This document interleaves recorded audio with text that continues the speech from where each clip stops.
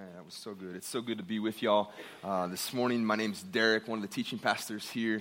It's an honor, it really is an honor to be here today, opening up the Word of God as we ask the Holy Spirit to bring it alive and to use it to convict us and to encourage us, and at the end of the day to conform us more into the image of Jesus. Today is a special day in the house today. Today is very special. Anybody know why that is? Football is today. Yes, amen. We got Sunday football. That's great. But more than Sunday football, today is our 5-year birthday as a church. Come on, give me a round of applause. Woo! 5 years ago, on September 11th, 2011, a group of people gathered in the Spring Branch area for one service to proclaim the name of Jesus in word, in worship, and in prayer. And 5 years later, by God's grace, we are gathered together in 2 locations on our 5th year anniversary with 5 services. How amazing is that? So good. And so I want to invite you next week. Pastor Curtis will be in the house, and he's going to be starting a series where we are looking at the vision of Bayou City Fellowship. And so next week, he's going to say, man, why do we gather as a church? Why are we radically focused on Jesus? And so if you have plans to be out of town, just go ahead and change them. You need to be here next week. And more than that, if you have a friend or a family member, a neighbor who you've been trying to say, man, I really like to invite them, but I don't know, like, when should I invite them? Next week is the day. Because wouldn't you want to invite a friend to hear what the purpose and heart is of our church when they come? And so you invite somebody. Every service, we want to be jam-packed because we want to be aligned. We want to know, man, we are about Jesus. The next week, I'll be up here, and I'll be teaching them why are we so focused on working in the city and in the world in the name of Jesus. And then Curtis will be back, and he's going to say, hey, this is why we gather, not only to love Jesus, not only to love our city, but also to plant churches. And that's really the 3-part of our vision. And so the next 3 weeks, you come and you receive what we have been called by God to be and do as a body of Bayou City Fellowship. Tonight, though, is another great opportunity. If you're relatively new to the church, if you're not a member, tonight is Core Night. And what Core Night is, it's a chance for us to come together and eat an amazing dinner from Gringos, which, amen, Texas, like fajitas are phenomenal. And we're going to go together in this place, in this room, a couple hundred of us, and we're going to hear Pastor Curtis share the history of the church, the purpose of the church, why God has called Bayou City to this lane. He hasn't called us to be a First Baptist. He hasn't called us to be a Second Baptist. He hasn't called us to be a Methodist church. He's called us to be Bayou City Fellowship. And you want to know why and what that means. And so tonight, if you're not a member, then you make plans to be here. Go online, register, be here, hear the vision, and then you get to decide, do I want to make this my home? Do I want to commit my life and my gifts and my service here? That's going on tonight, and so I invite you to that. But today, we're going to continue a series that we started that's called Together. Anybody else been blessed by the Together series? We got one guy in the house. We got a couple others? Okay. Today, we're going to continue that, and the premise of this series has been, from the beginning, why do we gather together? Like, why are we together in this building on this day? What are we doing here? Like, maybe you're having that same question and you're not sure yet. Well, hopefully you'll find that out a little bit. And during the path of this series, we've said, why do we give our money to the church? Like, I don't want to just be a robot and just do things that I was told to do. Like, why do we actually do that? Why do we take communion, the Lord's Supper? Why do we gather and sing songs out looking across the room at each other? Like, why are we doing this? And we looked at that. And today we're going to say, when we gather together as a church in small groups and community groups and men's discipleship, women's discipleship, or on Sunday mornings, when we come together, why do we pray? Why do we pray? That's the question today. And I think many of us can relate prayer to this personal conversation between you and God. And I think that's a really good thing because prayer, really that personal prayer is the priority in all believers' lives. Like, I got to have this communication with God, just me and God. And we see that in Jesus. He's our Savior. He's our Redeemer. He's also our example of what it looks like to live a life filled up with the Holy Spirit, focused on the Father when we have flesh on our bodies. And that's what Jesus is. And in Luke chapter 5, Jesus gives us some insight. Luke chapter 5, I promise it's going to be on the screen here. It says, but he, Jesus, would withdraw to desolate places and pray. You see that places, it's plural. That means it wasn't just one time Jesus removed himself from the crowd. But what we see in the Gospels is that oftentimes Jesus would step away from the crowd. He would go up to a mountain, or he would find a garden that was completely secluded or desolate, and he would have one-on-one time with his Father. And so we want to be a church that has personal prayer lives, that each one of us have time where we connect with the Father, we hear from the Holy Spirit what the Father is doing, that we could connect to him. But in addition to that, Jesus didn't just say, pray just on your own. He also has a lot to say about corporate prayer. And that's what we're talking about today. When we gather together corporately, why do we pray? And we see Jesus gave us another example in Luke chapter 9.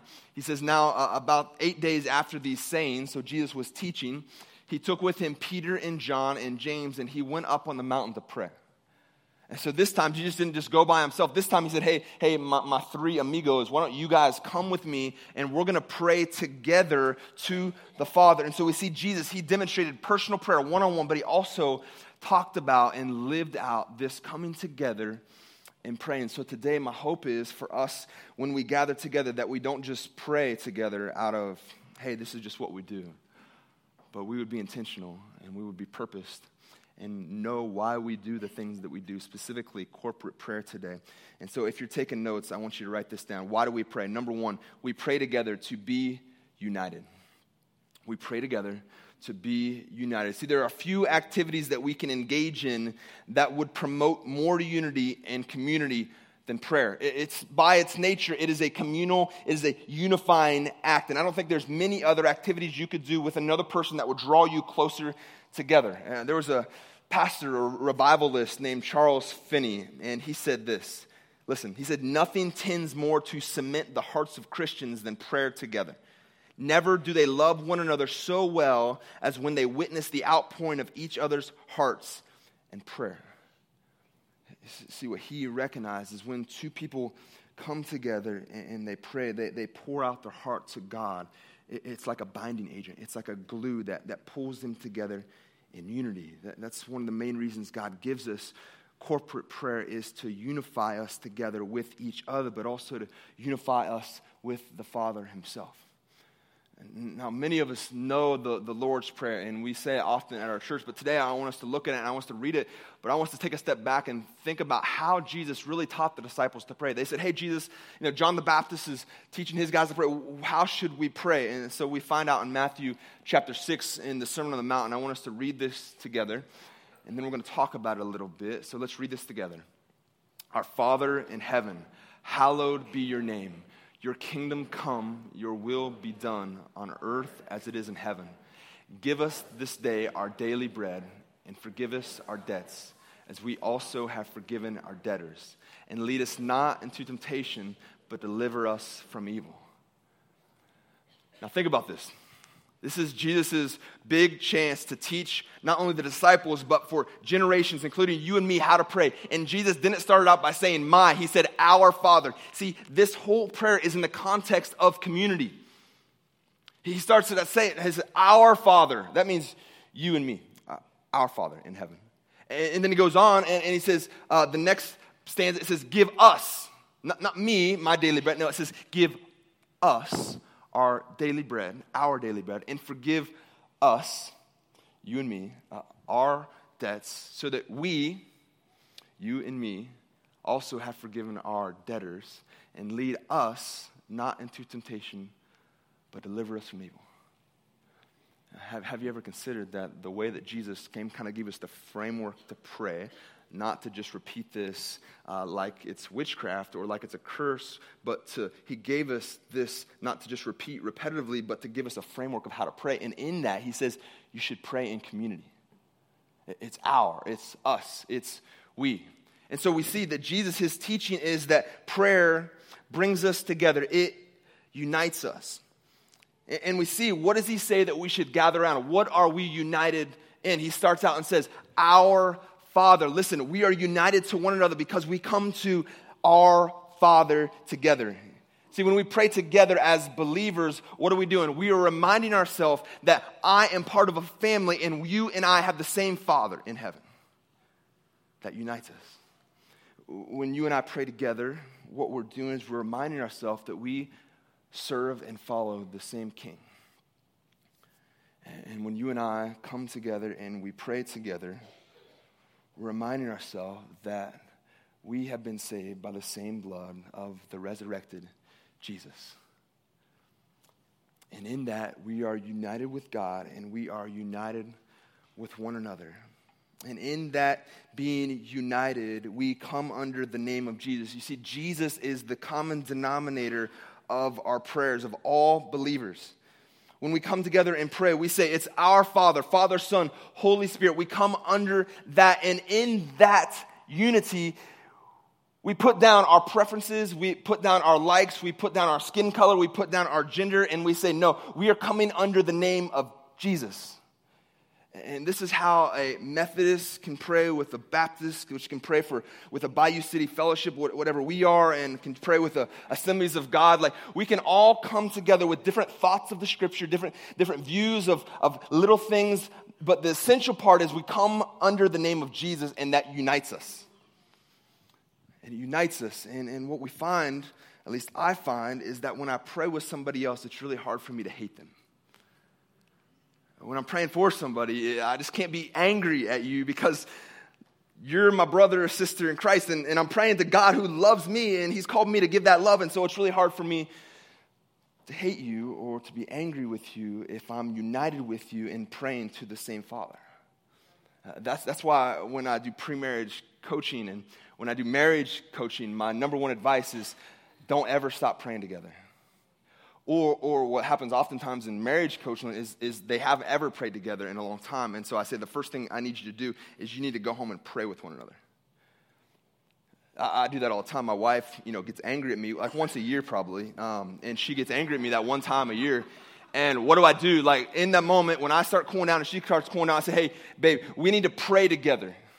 Because we need to be united. I need to be reminded that you are the daughter of the king. And I'm the son, not the daughter, but the son of the king.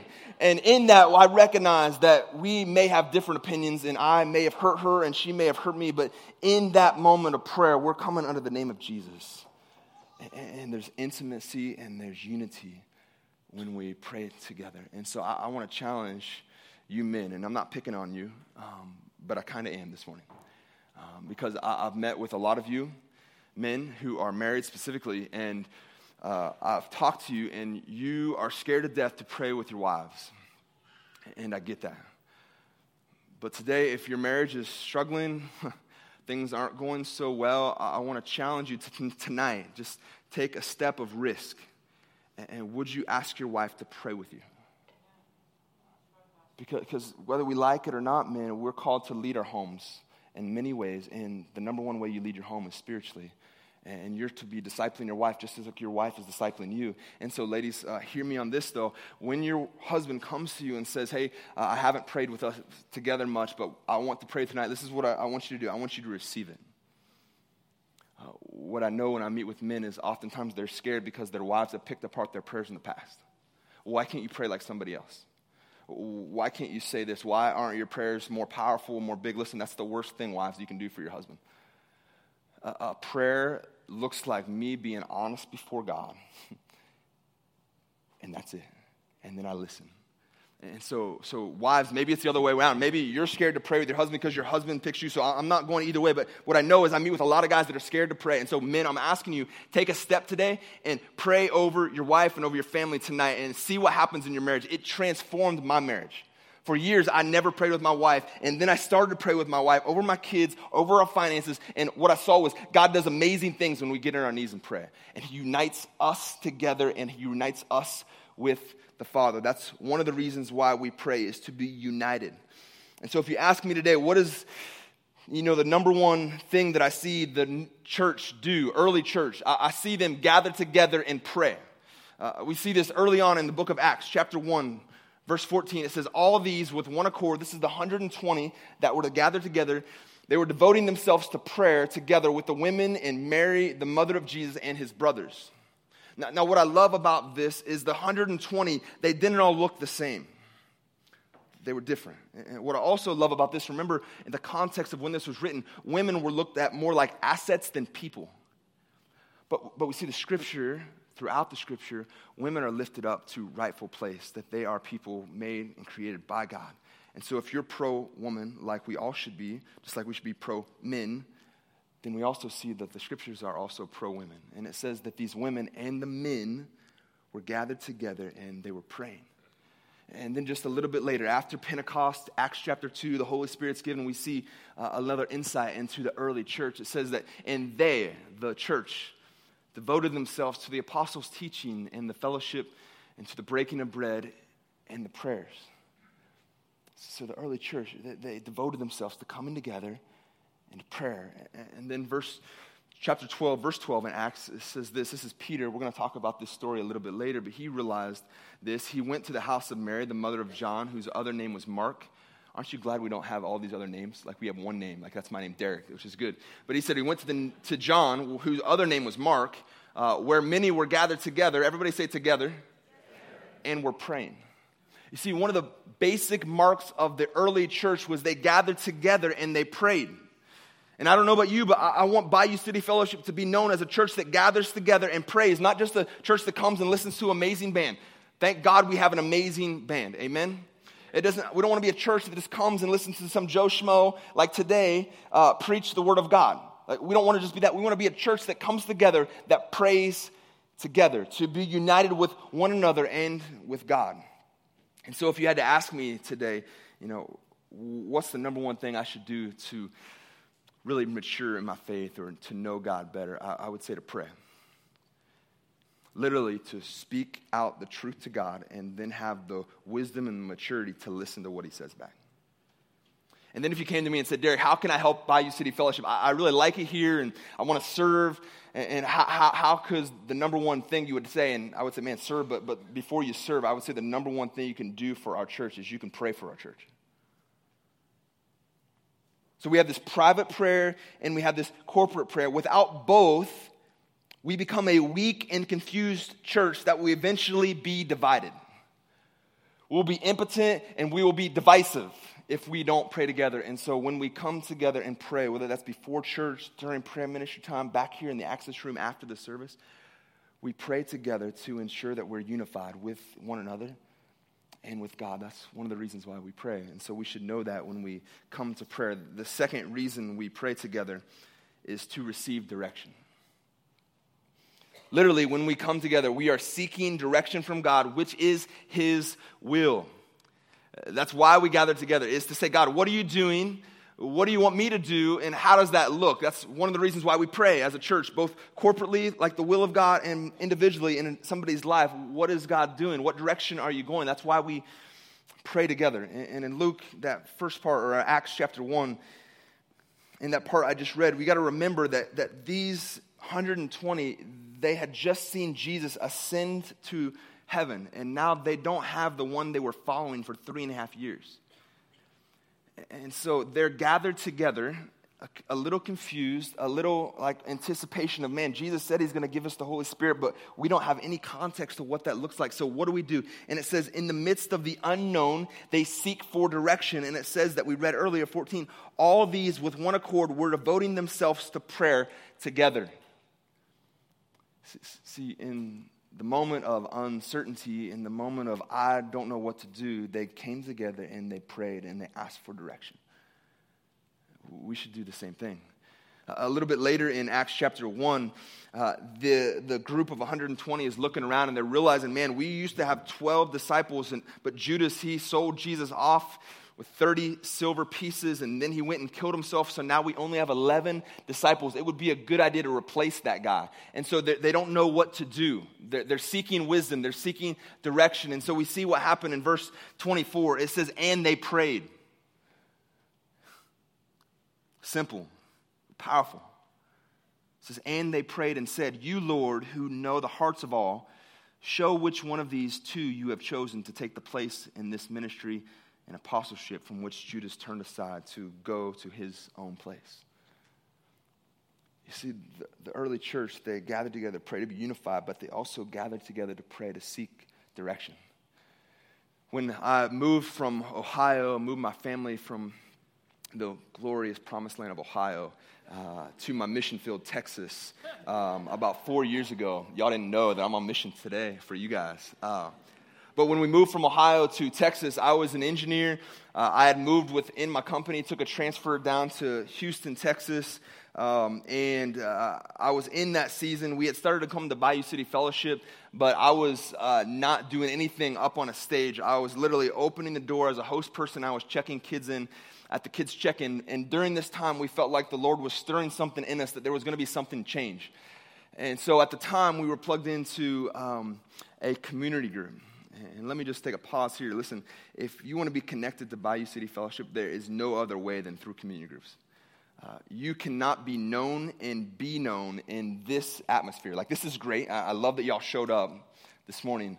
But if you want to take another step with your relationship with the Lord and your relationship with the church, listen, community groups is the way to do that. And they start this week. And so I want to encourage you. There's all over the city, different nights, you find one, because it'll change your life. It changed my wife and I. So we're sitting there in community group. We're going through this struggle of, man, we feel like God is turning something in us. What is it? And at the same time, my pastor from back in Ohio, he asked me to come back to Ohio to become the executive pastor at our old church. And I got really excited. Remember, I wasn't in ministry. I was in the workforce as an engineer, but I felt like God was doing something, so I got really excited. The salary looked good.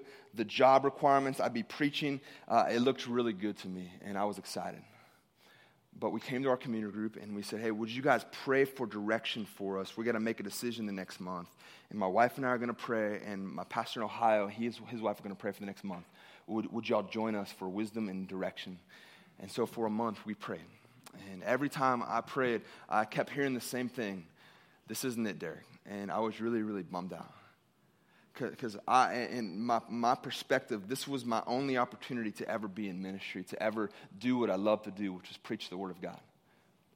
And so we prayed, and my community group prayed together for us, and we got to the place we had to make a decision, and my pastor in Ohio and I both said, we don't feel like God is in this, and so we're going to not go that route, and we shut that door. And when I shut that door and I told him no, I really felt like in that moment that I would never preach another sermon. Because nobody down here in Houston, Texas gave a flip about Derek Harden preaching. Nobody even knew I was a preacher that I knew of, because I never preached at Bayou City Fellowship. I was going back to Ohio once in a while, but that was my only choice. And so I told no to that pastor and said no to that job. And then literally a week later, less than a week later, I get this text on my phone from some number, some Texas number, I think. And it said, hey, bud, this is Curtis Jones. I was like, all right, that's cool. I've never really talked to Curtis, but I got a text from him, and it said, hey, would you consider preaching in December at our church? And I began to shake a little bit, and I called my wife from the other room. I said, hey, read this, because I couldn't even talk, because I literally thought that had been closed. But what I didn't realize is that when we were praying together for direction, we took a step of obedience. When that door shut, what God had planned was much, much better. And one sermon led to two sermons, which led to three sermons. And, a year and a half, 2 years later, now I preach for my living. And I'm so grateful that I had a people around me that prayed for direction. And we see that throughout the scripture. Now, here's the good news. When we come to pray together, we don't have to know all the answers. So just speak some freedom in the room. When I pray for somebody else, I don't have to know all the answers. But what we proclaim when we pray is that we know personally the one who does know all the answers. Amen? And so I just want to speak some freedom and some encouragement in the room. When you pray for somebody else, you don't have to know how God's going to answer that prayer. And here's the thing. When somebody comes to me and says, hey, will you pray for X, Y, and Z? This is what we oftentimes do. Yes, and we begin to immediately spit out everything that came to mind as soon as they asked me to pray, and who knows if it made any sense or not, and who knows if it was aligned with God. But what I think is more appropriate when I really don't know what to pray, what if I actually ask God, how do you want me to pray for this person? It requires maybe a little awkward silence, and sometimes we need to embrace that. It requires me to trust that when I do pause and I say to this person, hey, I don't know how to pray for you guys, but let's ask God. And so then we literally do ask God, how do you want me to pray? Then we do something outlandish. We actually shut our mouths and listen. And what I found in those moments where I'm with somebody praying, that oftentimes God will give a verse to memory, come to memory, or he'll give us a picture of something, and we just share that, and we take a risk and share that. Sometimes he'll give us a word for somebody, and sometimes the word for you in that moment of silence is just to keep your mouth shut, because the Holy Spirit wants to accomplish something that you may jack up. And so when we come together, one of the primary things we should do is ask God, God, what are you doing? What's the direction you want to give me? How much more effective would our prayers be if we began asking for direction instead of giving God direction? See, I was convicted to my core this week as I'm studying the Word of God, and at the same time, I'm assessing my own prayer life, Derek's prayer life, and I realized that oftentimes I'm telling God how things are going to work out versus first saying, hey, God, what do you want for this situation? Because that's the kind of prayers that have power. When I partner with him, remember, I'm not asking God to conform to me. I'm asking the Lord to conform me to what he wants. And so what if, church, we embraced this, what we see in the Old and New Testament, where people ask God, God, what are you doing? I want to pray aligned with your will. I want to take a step of faith. And what we have confidence in as believers is that he says, if you ask, you'll be given, and if you seek, you'll find. What if we took that as real truth and we started praying that way? That's a conviction that I want to start praying for me. Man, I pray for our church that we would pray that way too. When we come together, we are praying to receive direction. And then lastly today, when we come together, we pray together to co-labor. Co-labor. So when we come and we pray in prayer ministry or we pray in our community group, what we're doing is we're co-laboring with one another and with God to see his kingdom come to earth, just as it is in heaven. Now, let me just clue you in on something. God does not need you. Sorry to disappoint you.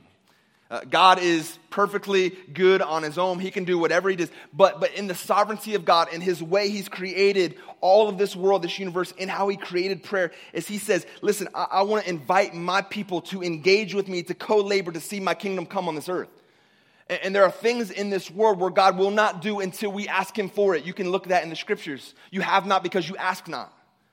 So sometimes when we come together, we are just co-laboring with God, saying, God, this is your will. We're just asking for what's your will. Will you let it be? We're partnering with God to see his kingdom come. And if you're in Acts, go ahead and flip over a few to Acts chapter 12. We're going to finish up here today, Acts chapter 12. I think we see this beautiful picture of co-laboring when we come together to see the kingdom come. So in Chapter 12 of Acts, we've got the story. The background is James has just been killed. Herod grabbed him, killed him, and he saw that the Jewish leaders liked that they killed James. And so he said, hey, when I killed one, they liked it, so why don't I go get another one and kill him? And so he has Peter arrested for his faith. And so he's got Peter in prison, and we're going to pick up in verse 5. And it says, so Peter was kept in prison, but earnest prayer for him was made to God by the church. Now remember this. Earnest prayer for him was made to God by the church. And if we fast forward, let me summarize the next few verses. It says that that same night that the church prayed, Peter's in prison. It says that an angel came to him, kind of kicked him in the side to wake him up. And once he woke up, the angel walked Peter out of the jail, through the town and out of the town, where he ended up at Mary's house. So we pick up in verse 11. And when Peter came to himself, literally while he was walking, he's like realizing, like, is this legit? I'm walking with an angel. You would wake up as well. When Peter came to himself, he said, now I am sure that the Lord has sent his angel and rescued me from the hand of Herod and from all the Jewish people were expecting. When he realized this, he went to the house of Mary, the mother of John, whose other name was Mark. There's that other name again, man. Where many were gathered together and were praying. See, the church was co-laboring with one another and with God to bring the release of Peter. Did you catch that? It says, Peter was in prison, but the church prayed. Now, you can imagine if they had a newspaper at that time, what would the headlines be the next day? Peter was in prison, was going to be killed the next day, but the church prayed. What would it look like in Cypress, Texas? Addiction is on the rise, but Bayou City Fellowship prayed. Sex trafficking is rampant in Houston, but Bayou City Fellowship prayed. The economy is devastated, But Bayou City Fellowship prayed. Or let's make it a little personal. My marriage was headed for divorce, but Bayou City Fellowship prayed. My son or my daughter, they were running far from God, but Bayou City Fellowship prayed. The doctor told me just yesterday that I had cancer, but Bayou City Fellowship prayed. God, this is why we come together and why we pray, to co-labor with God to see his kingdom come, where impossibilities bow at the name of Jesus. We have a God of impossibilities. Nothing is off limits for him. Sometimes we just need to hear that today. We come to co-labor, to let the kingdom of heaven, the atmosphere of heaven, break into our world. It's what we do when we pray. We pray with expectation that this actually happens. I'll close with this story. A good friend of mine, Josh Schmidt, and his wife, Lisa Schmidt, they go to our Spring Branch campus. Josh is a phenomenal man. He was a great athlete. It was so great that he actually played football at Notre Dame. I try not to hold that against him. But he played football, played fullback, had a great career at Notre Dame. So an athletic guy. They're in their mid-30s. He and his wife had 4 kids. Great family. They were part of the core founding group, the 50 that started Bayou City Fellowship. They're heroes in our church. A few weeks ago, I get a text and it said, hey, I need you to pray for us. Lisa was having migraines so bad that we had to go to the ER room. They ran a bunch of tests and looked at her body, and what they found was she has a tumor in her brain, at the base of her brain. And he said, we don't know what to do yet, but we want the church to pray. And I said, of course, and I began to pray. And the next Sunday, they came to church, and I was preaching there, and I preached, and then we had our normal ministry time of prayer, and they walk forward, and they get down forward, and they just collapse at the front of the stage, and the prayer team circles them, some of their friends circle them, and they begin to pray over them. They began to pray that they would be united with one another and with God. They began to pray for direction, because at this time they didn't know how to step forward. They're asking God, what do we do? And they asked for the kingdom of God to break in, that he would bring healing to Lisa's brain. And so this is a beautiful picture. Guys, this is what church looks like. Like, what we're doing now is an aspect of church, but if you want to know what the rubber looks like when it meets the road of church, this is what it looks like. This is really preparation and stirring up of faith so that we can actually do the hands-on ministry that God's called us to. And so that next week, they go and they meet with several doctors at several hospitals looking, what do we do? How do we do it? Do we go for surgery? Do we go for chemo? What do we do? And so they decided that on the right doctor and what they felt like God was leading them to, the right hospital. And that next week, Sunday, it happened so fast. Sunday, Curtis asked our elders to come, and he began to pray for them. And you see this is in between the 2 services at our other campus. And we fulfilled James chapter 5, where it says, if you're sick, you call upon the elders and you anoint them with oil, and they would pray that they would be healed. And so we lived out this James chapter 5 exhortation. And as you can see, just all kinds of friends and family members, normal people, staff people across the board, we prayed over them. Once again, this is what the church looks like. It's coming together and asking for God's kingdom to come. And then just that night, they knew that the next morning that they would be waking up super early. They had to be at MD Anderson, I think at like 6 or 6:30 in the morning, so they had to wake up really early. And so at 4 o'clock in the morning, Josh and Lisa, they open up their front door and they step out, and this is what they see. 4 in the morning, a group of Bayou City Fellowship women who loved them deeply and who were in their community group. They said, we want to be united with y'all, and we are for you. We are praying for you. And they laid their hands on Lisa as she was preparing for surgery. Lisa's the one in the middle with the headband on. And they prayed for her. Listen, guys, this is church. This is what it looks like. When we come together and we pray to be united. We pray for God's will and direction, and then we pray that heaven would come. And so Lisa's story is, I was told that I had a brain tumor. But Bayou City Fellowship prayed. And let me just tell you, by the grace of God, this specific situation is today, Josh and Lisa are standing in front of our Spring Branch campus giving testimony of what God has done in their life over the last 2 weeks. weeks, because in that surgery that was more efficient than they thought, they were able to pull out every little bit of that tumor, caused zero brain damage whatsoever. Everything came back negative, no cancer, and it looks like she'll have a complete healing. Amen? Yes. So Lisa's story is, I found out that I had a brain tumor, but Bayou City Fellowship prayed. How many of us in this room, we need our story to look like that? I had, you fill in the blank, but my church prayed. This is why we gather, and this is why we pray, to ask for God's will to come to this earth as in heaven, as it is on earth. And this requires a couple things of us to do this well. It requires us to have a lot of faith. It takes some risk for you to get out of your seat and you to come forward during prayer ministry. It also takes a lot of faith for a prayer person to step out and to pray for you and with you, asking for God's will. It takes a lot of faith for this to happen in the church. It also takes a lot of grace and a lot of forgiveness. And lastly, and most importantly, it takes a whole lot of love. First, love of God and love of others, because what Paul says in 1 Corinthians 13 is that we can say a lot of things, we can pray eloquently, but without love, it's all a waste of time. And so for this to work, for us to be united to one another and to God, for us to seek direction and for us to co-labor with Him, we've got to take a risk. We've got to love and we've got to give grace. And so that's what we're going to do today. When our prayer team comes up here in a moment and we're going to worship, I want us to think of these three things.